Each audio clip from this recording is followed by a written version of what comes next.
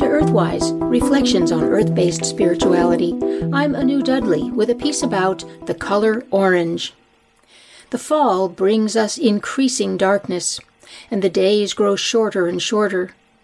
But it also brings us a great compensatory brightness, as the autumn foliage blazes across the hills in red, yellow, and orange. This glorious change of color results from a decrease in the amount of chlorophyll produced by the leaves. Leaves contain not only green pigment, but yellow and red pigments as well.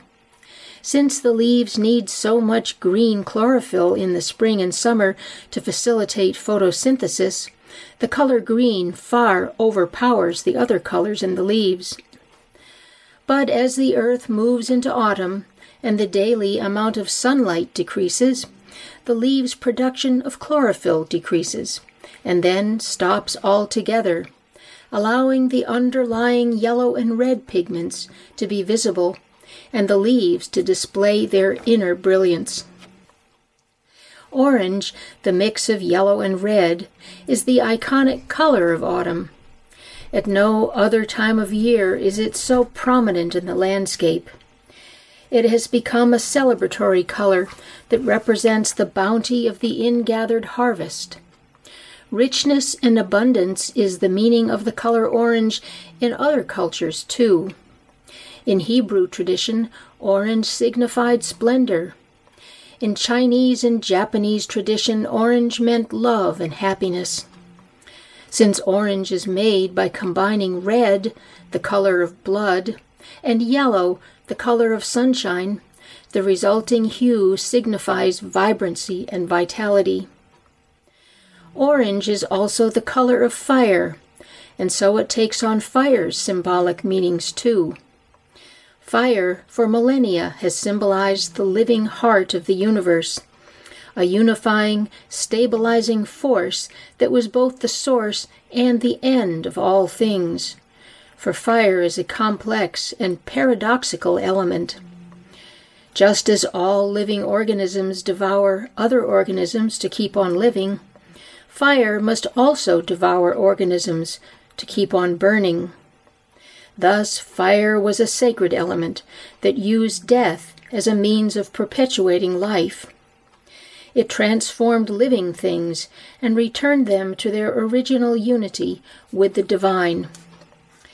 Therefore, fire is an element both of living and dying, and so is the color orange.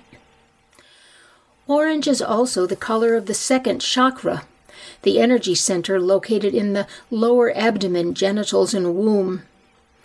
The second chakra is all about pleasure, emotions, desire, and sexuality, and about movement and change. The orange of the second chakra is also about polarities, yin and yang, feminine and masculine, earth and sky. These opposites continuously attract each other, longing to unite, and their mutual desire creates movement, which leads to change and transformation. To experience the orange glow of the second chakra is to drink the sweet waters of pleasure and to succumb to the dynamic death that satiation of desire brings. At this time of year, when the land is ablaze with orange, in pagan tradition, the dying god seeks the goddess, his lover, for one final tryst in her forest home, before he passes over into the shadow realm.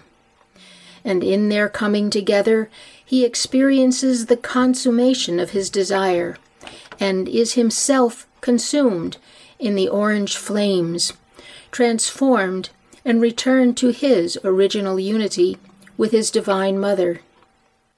And so may you be consumed by the sacred orange flame, and experience the ecstasy of transformation and regeneration. Blessed be. You've been listening to Earthwise, Reflections on Earth-Based Spirituality. I'm Anu Dudley.